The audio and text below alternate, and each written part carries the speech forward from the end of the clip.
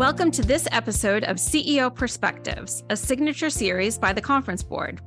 CEO Perspectives are conversations that take an objective, nonpartisan look at a range of subjects that matter most to business leaders. I'm Erin McLaughlin, Senior Economist here at the Conference Board. In today's conversation, we're discussing the state of the global economy. First, we'll look at our newly released data on consumer confidence in the U.S., Then we'll dig into the economic outlook for Europe, China, and the US. You are listening to CEO Perspectives, a podcast by the Conference Board. Joining me today is Dana Peterson, Chief Economist at the Conference Board. Welcome, Dana. Hi, Erin. How are you? I'm good. How are you? Great. Excellent. Well, let's get started with our recently released Consumer Confidence Index for June. How are consumers feeling about the economy? Well, it seems like they're feeling a little bit better than they have been. But really, when I look at the index over the last few months, it's been moving around a very narrow range where we've had good months and bad months. But certainly June seemed like it was a better month where both the present situation and expectations improved. Okay, good. So although the index rose, it is still below 80. What does this tell us about consumers' expectations regarding a recession?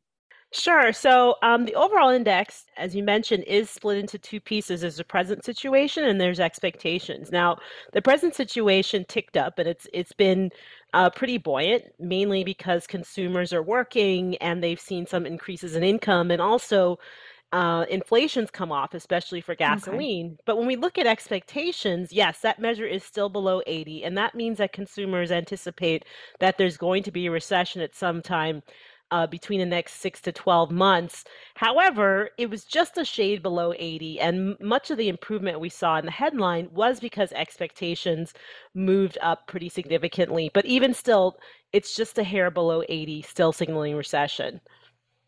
Okay. Now, what groups of consumers would you say, either by age or income, are most optimistic or pessimistic about the economy? Well, we definitely see a material improvement in confidence among people under 35 years of age, and also consumers earning incomes over $35,000. So I would imagine that for all these consumers, they've probably seen inflation come off, and that's been really important for the bottom line, especially prices for food and energy and housing have been very elevated. Within that, like I said, gasoline prices are lower, and that's really a big break, especially for younger consumers who don't make as much money. But also, I would imagine that even consumers who are making more, 35,000 and over, are still seeing that support to their incomes from less inflation. Okay, that's good. More spending power would make consumers more optimistic. And of course, the unemployment rate is still very low. So how does employment, including the view of employment conditions, play into that response that we're seeing? Sure. So consumers still think that the present situation in terms of employment is favorable. Indeed, when you look at those saying jobs are hard to get versus jobs are not hard to get, more saying that jobs are fairly easy to get, and fewer saying that it's difficult to find jobs. And that's certainly reflected in the BLS data that we see every month, where payrolls are still pretty positive and the unemployment rate is still quite low. We think it probably will tick up somewhat, but even if there is a recession, the unemployment rate's probably still going to stay pretty low compared to historical standards. Okay. And June was a notable month. We averted a debt ceiling crisis. And as you mentioned, inflation declined. So these activities obviously might add to optimism as well. Well, I mean, it's interesting. I think many consumers, probably weren't really paying attention to the debt ceiling until the 11th hour. The 11th hour, exactly, when it seemed like, we were going to go over the cliff. Right. And certainly that would have meant a lot of inconvenience, certainly because not only would the government have shut down, but people would not have been able to receive things like Social Security checks. You wouldn't have been able to travel because FAA would be closed. So it would have been a really bad time, but thankfully there was a resolution. That resolution does mean that there is going to be less spending starting in the fiscal year 2024, which starts in October. In October, yeah. But at least for now, we have a resolution. It's not really weighing on growth, but certainly looking ahead to next year, we do think that the debt ceiling resolution, which calls for $1.5 trillion less spending over the next 10 years, will weigh somewhat on the economy. Interesting. So another impact, obviously, you discussed inflation and how obviously the Fed has been raising their interest rates to try to combat inflation. And they raised them for 15 straight months, but took a pause in June. How do we think that this is impacting consumers? And do we think that this might mean the end, or is it really just a pause, do you think? Well, it was something called a hawkish skip. A hawkish skip, I like that. Yeah, so the reason why it was a skip, because they said, look, we're not done raising interest rates. So it's not a pause, whereas they would basically not do anything for some period of time. But they're saying, look, we're going to come back. We're going to continue to raise interest rates because we're not happy with the progress of inflation. And the hawkishness was a signaling that they're not finished. But there are a number of reasons why they skipped this meeting. One of them probably was the debt ceiling issue, which was very close to the Fed's meeting and also caused some turmoil in bond markets. And surely the Fed would want that to sort itself out. Also, they are concerned about policy lags. And when monetary policy is implemented, it affects the economy in different ways at different points in time. Now, when interest rates rise, immediately the housing market reacts. And so we've seen housing activity come off pretty sharply. Home prices are down. In some cases, they're falling year on year. And then businesses, some of them have pulled back a little bit, but consumers are still spending on services. And services really aren't affected by interest rates because either you're paying cash or a credit card, and credit card rates don't shift around with the Fed funds rate.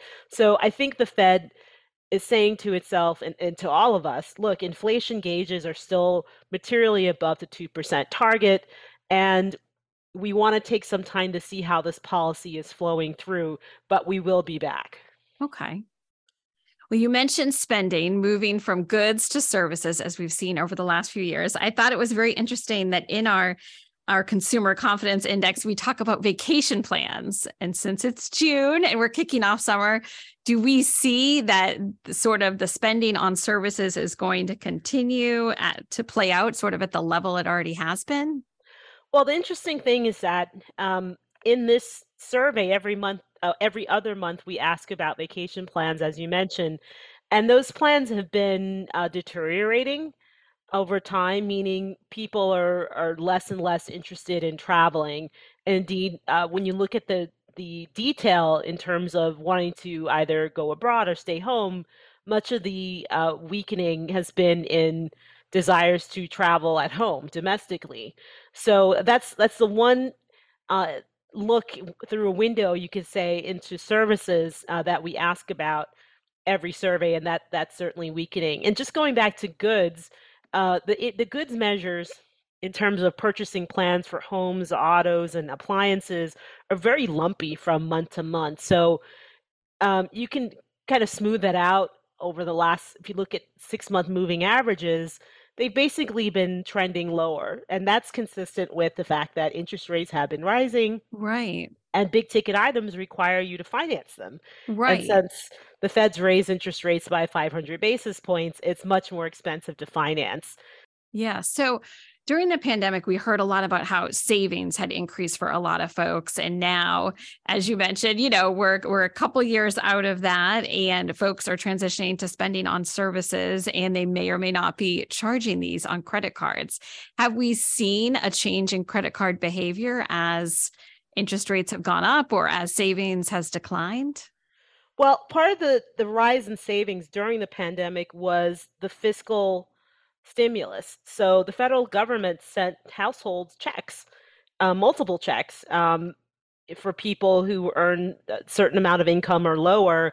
And also even well into last year, I think through late summer, early fall, families were still receiving checks, Mm-hmm. families with children. So those checks are gone, but nonetheless, it was extra income for some consumers.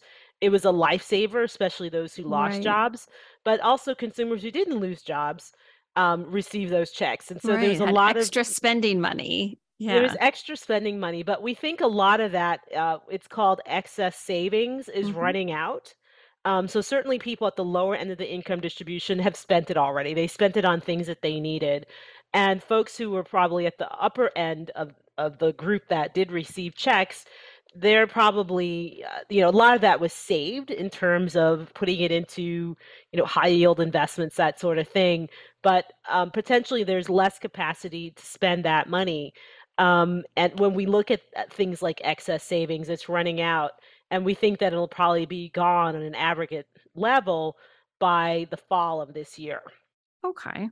Another thing that is happening this fall, which was sort of a break for a lot of folks during the pandemic, is the end of sort of deferring student loan interest, and that payments may have to come back. Any thoughts on that and how that may impact consumer confidence or consumer spending? Yes, we think it will have an impact. There are enough people in the United States, many of them are 40-ish, in their mid 40s or younger, have some form of student loan. And as you said, those payments were deferred for the last 3 years or so. And currently, the Supreme Court is looking at whether or not that deferral can continue. And if it doesn't, it's going to end at the end of September. So come October, those bills are going to be due. And so that's going to sap up money that people probably were using for other things, either goods or services or needs or wants. And now that money is going to have to go back to paying down those student loan debts. And that's going to have a bit of an impact on the economy. And we have folded that into our forecasts for the second half of this year. The second half of this year. So for our forecast for the second half of this year, the Conference Board is forecasting a short and shallow recession. Can you give us a little more details on that? Sure. So I know it seems like we've been forecasting this for a while, and the thing is that we're not alone. Right. Certainly, when you looked at the degree of tightening in monetary policy and over such a short period of time, typically that would cause a recession. And we did see aspects of the economy slow pretty dramatically. But the key thing is that consumer spending has really held up. And there are a few reasons for that. The biggest reason is that most consumers are still working. And also, many of them have seen increases in wages, either because they switched jobs Right. or because their employers provided benefits and raises and all sorts of things to keep them. And the reason why businesses are bending over backwards is because of labor shortages. And labor shortages are a feature of an aging labor market where the baby boomers are retiring and leaving and they're not coming back. And you don't have as many younger people to replace them as we did 30, 40 years ago. So, for example, in the 1980s, you had 4.25 working people per every retired person. Now that's fallen to 3 people. And in a decade from now, it's just going to be 2. So in that dynamic, many businesses are either still hiring, especially in the services where there's demand, and also they didn't finish rehiring everyone who was let go during the pandemic. And also you have many businesses that are hoarding labor. They're not hiring, they're not firing, they're just holding on to workers. Because it was so challenging to add them to, in the first place during sort of a boom time. Yeah. Absolutely. And so when you have the labor market being so robust, that's a deciding point for consumers whether or not they're planning on spending. And certainly when we looked at our present situation index within the consumer confidence measure, that persistently indicated that consumers were optimistic about their current employment status. Now, we're starting to see a little bit of erosion in terms of how they look at employment going forward, but still, it's still pretty buoyant. And as long as consumers think they're going to have a job, they're going to go ahead and spend. And that's been a huge challenge for the Fed. We're going to take a short break and be right back with more of my conversation with Dana Peterson. What does the future of work mean for your employees?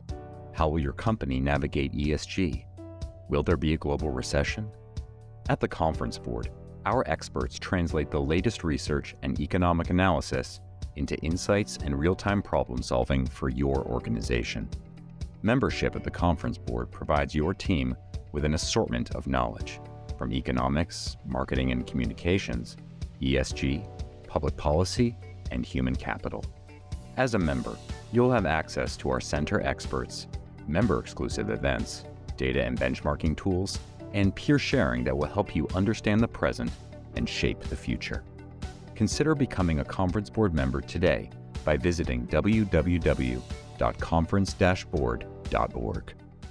Welcome back to CEO Perspectives. I'm Erin McLaughlin, Senior Economist here at the Conference Board, and I'm joined by Dana Peterson, our Chief Economist. We were just discussing demographics and their role in the labor market and the overall economy. Certainly, the U.S. is not the only country that has a changing demographic and an aging workforce. Dana, maybe this is a great intro into talking about global economies and some of the challenges that they're facing. Why don't we go ahead and start with Europe?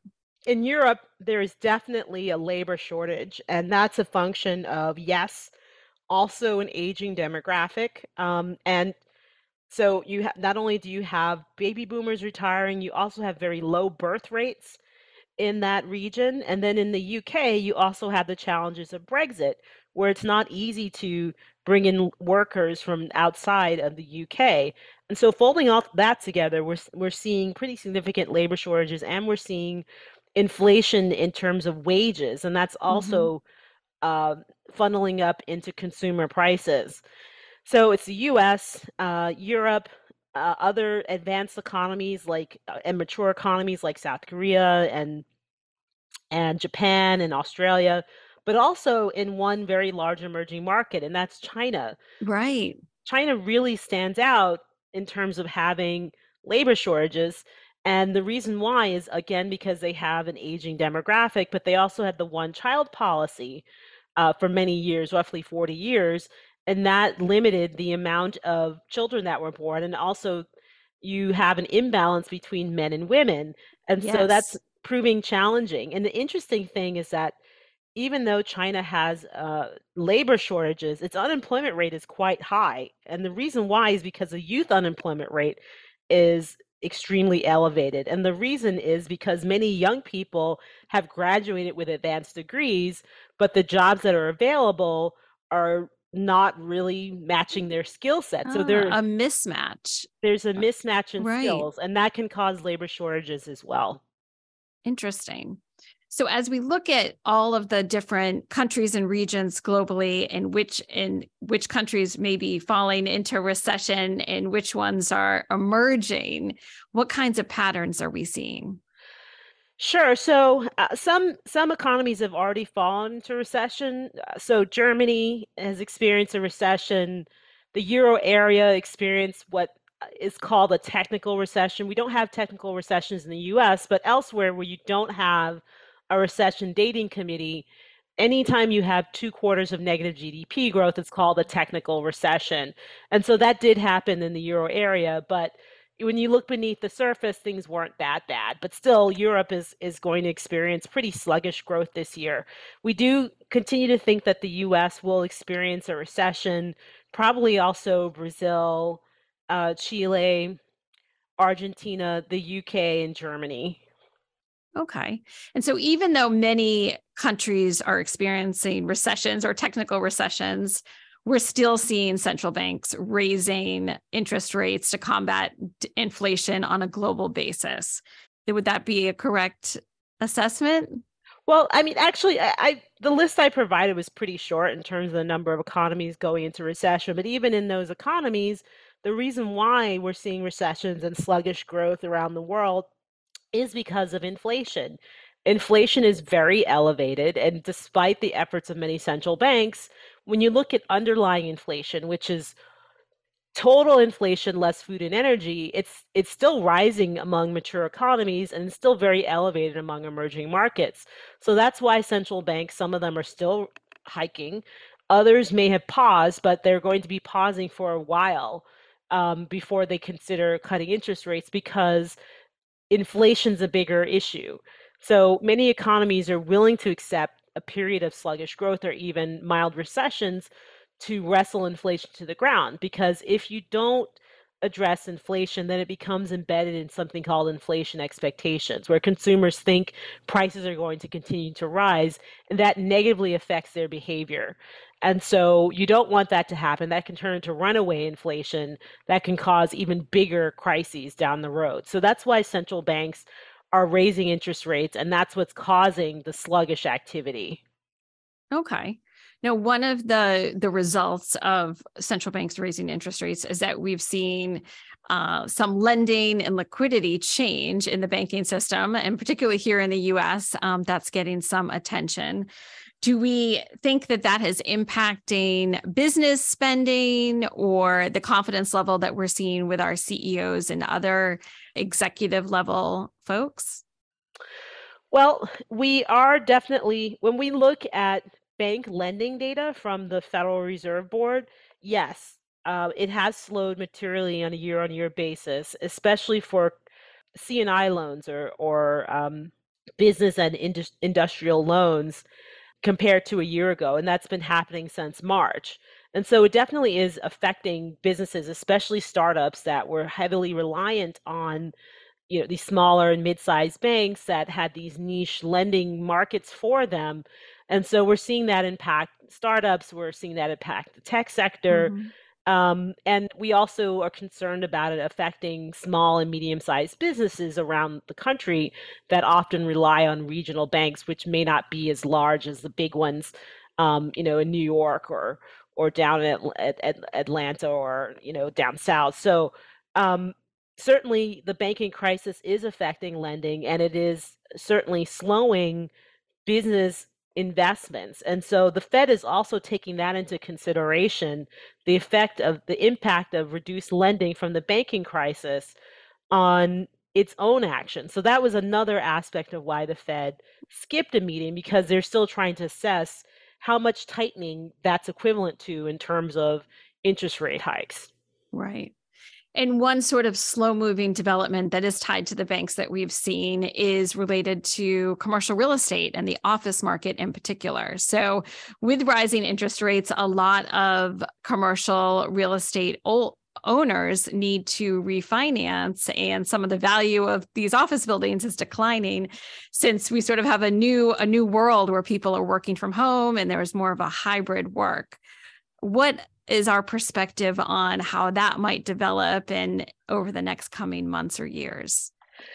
Well, absolutely. There is a lot of empty office space because of remote work or hybrid work, and that's probably going to be here to stay. While many companies are trying to get employees to come back, many companies are still adopting hybrid work in some form where people only have to come in a few days a week. So that means you have a lot of office space. And then many companies decided, well, we don't need as much office space, so we're going to downside our footprints. And so that means that certainly for those banks, and many of them are small and medium-sized banks that are heavily exposed to commercial real estate with respect to office space, and we think that could certainly turn into another financial crisis within the U.S. as these loans come due and they can't refinance them because the rates are too high. And we're already seeing defaults happening. So I would imagine you'd probably see more M&A in terms of large banks taking over or merging with these smaller banks. But of course, that increases risk of what I call super SIFIs. And it also runs the risk that you may have entire regions of the country that don't have any banking services because smaller and regional banks are either subsumed or they're closed as they are merged to manage their at-risk assets. Right. And that would impact small and medium-sized businesses who bank often within their communities. Yes. Interesting. Well, as we wrap up today, is there anything else, Dana, that you think has been really key to sort of the consumer confidence and other economic data that we've seen, and any thoughts on what we might see in the month of July? Well, I think going forward, we're really going to have to watch consumer finances and their perceptions around whether they think a recession's coming. So we introduced 3 new measures in the June consumer confidence survey. One asks whether or not consumers expect recession, and the other two about finances, both present and future. And certainly when it came to recession, it had been rising for many, many months in terms of the percentage saying they expected a recession. And that ticked down in June. So either consumers are saying, they're tired of waiting, or they see something in the future that's positive. And then in terms of finances, more and more saying that, their finances are okay versus not okay. And again, that ties into consumers' desire to spend. So we're really going to have to watch spending and also the labor market, because I think a key aspect of the labor market is we're going to have to see the number of vacancies shrink. Because if people think that they have options, right, they're going to be more willing to move around. There will be churn in the labor market, and that's going to drive up wages. But if people don't see as many vacancies, then they'll say, okay, something's happening in the economy, I need to pull back. And that's really going to help bring down the services spending that is still causing inflation to be so elevated, and the Fed still thinking about raising rates further. Right, needing to react to that. Well, this has been great, and I look forward to tracking those future questions in the Consumer Confidence Index and seeing what develops. Thank you for being with us, Dana. Excellent. Thanks so much. And thanks to all of you for listening in to CEO Perspectives. Every week, we'll be joined by a prominent thought leader to provide insights on the issues of our time. We'll cover the leading topics in economics, public policy, ESG, human capital, and more. Please share CEO Perspectives with your colleagues. This series has been brought to you by the Conference Board. You have been listening to CEO Perspectives, a podcast by the Conference Board.